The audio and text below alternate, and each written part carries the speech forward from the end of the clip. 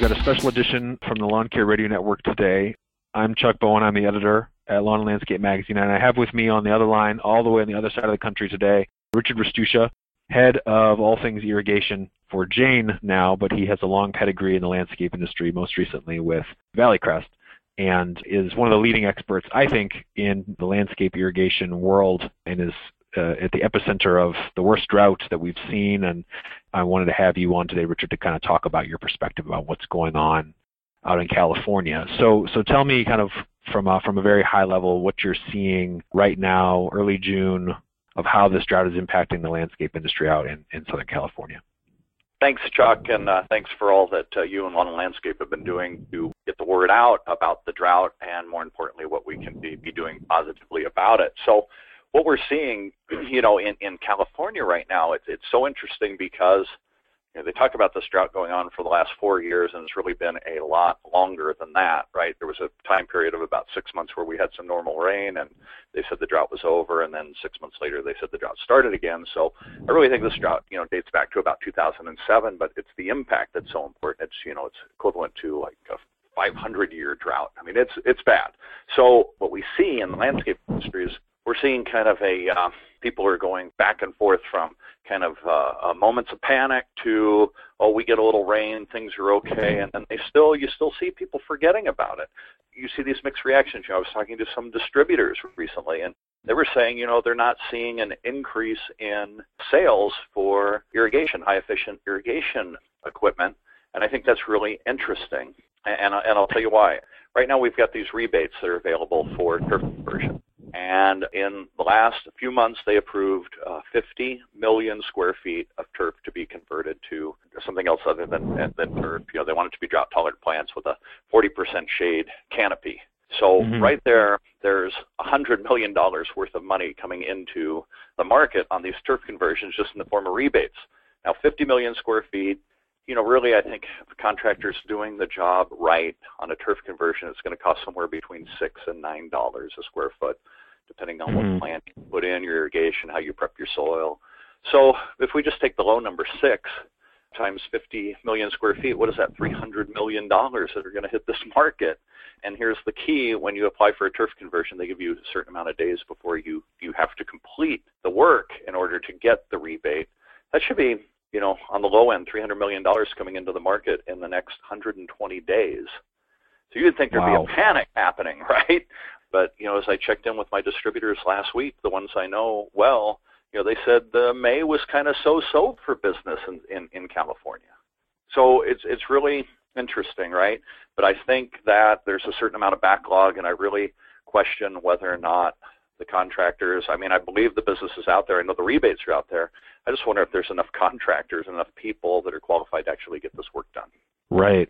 Well, I know our July issue always focuses on water, and we have a really great story on Stay Green out there in Santa Clarita, and they've really hit the gas when it comes to turf conversions, and they've booked, I think it's a little north of $1 million so far in revenue for turf conversions for their commercial clients. They're going to obviously keep doing that as much as they can, and they really seized that, and we wanted to profile them as kind of as an example of how the landscape industry can respond intelligently to this weather, but also to the market, and really see an opportunity. So it sounds like you're saying there's not, Day Green and maybe a few contractors are kind of the outliers when it comes to this. Not a lot of contractors are seeing the dollar signs right now, or do you think they're trying, but there's just not enough of them out there to do it? I don't think there's enough of them out there to do it, and so this concerns me in two ways. One, I think that potentially there's a lot of homeowners that are going to try to do it themselves, which, there's a possibility they can do it. There's a lot of information out there of how to do it yourself, but, removing turf is really hard. I often say even the people I know that have no green thumb can't kill turf. It's hard to do, especially if you have a Bermuda, which, warm season turf grass in Southern California is really common. So that's going to be really hard for them to do. So then I think we're going to see, a surge of, okay, I need help. Because really the hardest part comes right in the beginning, right? Removing the turf and then prepping the soil. So then I think we're going to see a big surge of I need help, and that's when I think that we'll see this next round of panic. Like I said, it's been to kind of calm, panic, and it kind of goes along the lines of a time frame of when the governor speaks or the governor makes takes some action. June 1st was the time in which the governor's different laws came into effect, and people started to get emails over the weekend about when you can actually water and what that looks like. So I think, based on the communication and timelines, we see these peaks and valleys of interest and no interest. Yeah. You've been in the industry quite a while. You have sort of a national perspective. What do you think is going to be the impact of the drought that's punishing the West right now and other parts of the country? What's the impact that you see on the landscape industry long term? I think this is our once-in-a-lifetime opportunity to change the landscape industry for the better. And what we see is two things, right? One is, how do we get people to irrigate efficiently? And then what happens as a response to a drought? And I think we have to really balance this carefully, because really a response to a drought, a significant drought like this one, should be things like take out all the turf, stop watering turf until we have water again, let turf go brown. And those are all things that are responses to drought. Long-term impact, because what happens is if you do those things, and just as soon as it starts to rain again, you go back to your old habits. So we want to change the long-term impact, right? We want to get people to convert to smart controllers. Sure, I want them to reduce the amount of turf they have in their yards, but where they do have turf, I want them to water it, with high-efficiency nozzles and smart controllers, and I think that'll really help. So I think this is a chance to really change the long-term perspective, as long as we don't get too dramatic on our response to drought. And the other thing that kind of worries me right now, Chuck, is I see what happened in Texas in the month of May, right? Texas was having a worse drought than California. Then in 1 month of rain, right? Enough rain to cover the entire state with 8 inches of water. They're not in a drought situation anymore. And that worries me from the standpoint of I don't want people to stop paying attention to water conservation in Texas. Sure. Well, you're right. I mean, you see the same thing when when gas prices spike, people start driving less, but then as soon as gas prices go down, everybody starts driving and buying SUVs and pickup trucks again. And it's a time-honored tradition that Americans have short memories, I guess. But you're right. You see, it's the same thing like whenever here in Cleveland, whenever there's a day when it's negative 15, which seems to be a lot, people say like, "Oh, where's this global warming we hear so much about?" Like, well, that's because it's negative 15 for 10 days straight. It's not supposed to do that all the time. Right. But you're right. I think it's a challenge. I think for what I see for the industry is it's a challenge to kind of, again, balance it, where you have this terrible drought, which is, as you say, a once-in-a-lifetime instance, but also opportunity to say, here's how we can adjust what we're doing to really still maintain a landscape, still maintain outdoor living despite this, but not go to, we're going to have to take every living thing out of your yard, turf or plants or otherwise, and replace it with rocks and stuff like that. There's a way you can balance that.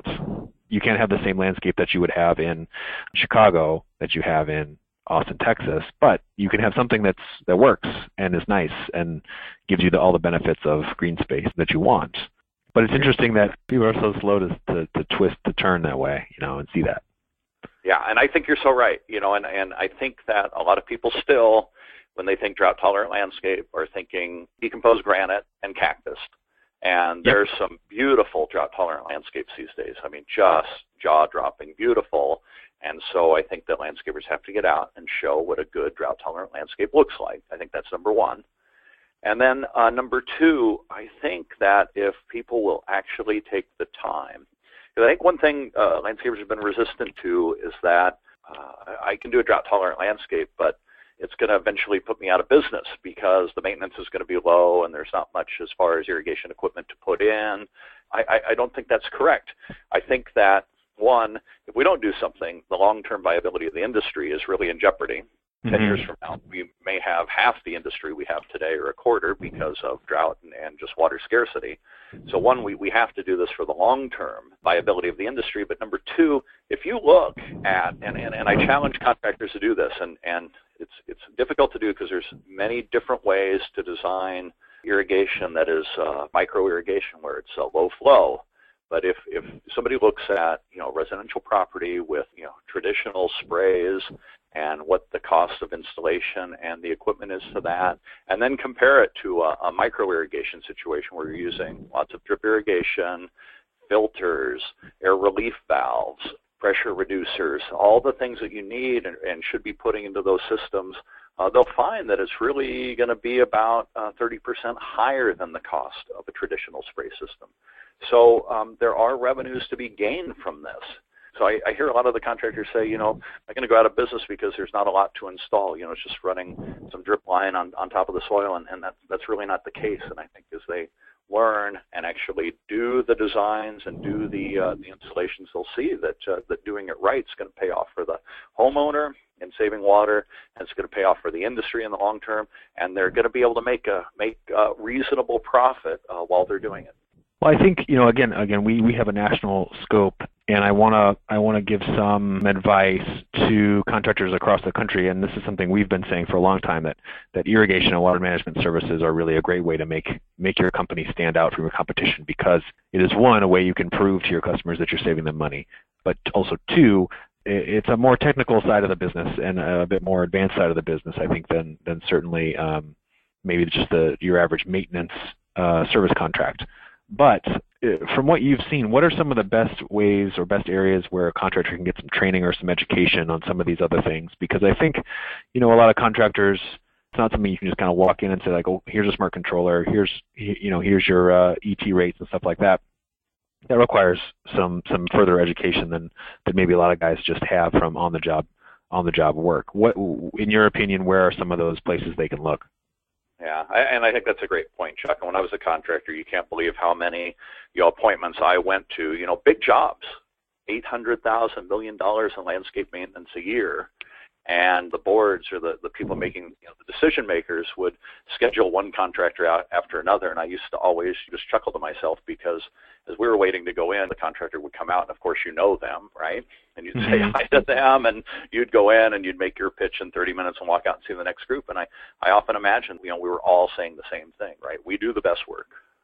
Sure. We do it at the best sure. price, right? And this is the thing they hear over and over again, and they can't distinguish one from the other. And that's why they. Do you have a green truck? Do you have a red truck? Do you have a blue truck? Tell me what's different about your company. So when we started really showing what we could do on water management, our focus was water management. Just like you said, we really differentiated ourselves from the marketplace. And in times when the economy was really bad at Valley Crest in 2009, 2010, we were growing like crazy. And it was really because, I feel it was because we were differentiating the water management, and we were just grabbing tons of market share across the nation. That wasn't just in the West, that was across the nation. So I think that's important. So yes, you have to have a trained staff to do this. And the IA, the Irrigation Association, I'm on that board of directors, so you want to mention that, but they have great classes and certifications. But also your local chapters of CLCA, state chapters of CLCA, most of them also have training available and certification. So I think you can look to those places first. I think the other thing, and I started a student intern last summer from Cal Poly, and boy, we started looking at what was available in video training on the web from the manufacturers, and it's amazing. And this is video training that you can do late in the afternoon or after work or on the weekends. It's just there for you. The level of training that is available to contractors today from the manufacturers is huge, and it's valuable. And if they'll take the time to look at it, I think that they'll raise their level of expertise in a very short period of time. Yeah, you're right. You make a good point that there is a lot of material available that isn't necessarily take a half a day and go to your local community college and sit in a room. Not that that's not valuable, but as busy as everyone is, as everyone scrambles, especially this time of year, to really get their days in and get their money made, it's nice to have some options that are something you can do after the sun's gone down or if it's raining. Maybe not where you are, but where we are. But when you have a weather delay, you can take advantage of that and get some of that training. The market is there, and it's such a good message, I think, for the industry to put out that, again, it's an opportunity for a contractor to say, hi, I'm here and I'm part of the solution. I'm here to help you, whether that's converting turf or saving water or just installing a more efficient system or putting in drought-tolerant plants or something. There's so much opportunity there for the industry to say, we're here, and this is something we can work with you together, and we're the experts on this. I think that's, again, anytime a contractor can get that message in front of somebody, it's better for everybody. So Richard, thank you very much for sharing all this. This has been really helpful, and I do hope that it gets a little wetter out in California, but I hope more so, I think more realistically, that contractors can find an opportunity here and really improve the landscape as they're working on things. Yeah, thanks very much, Chuck. And I do too, and I do have confidence in the contractors here, and I do think that they're going to take this issue and turn it into the opportunity it is and really change our long-term water use habits, and as a result have a better California for the long term.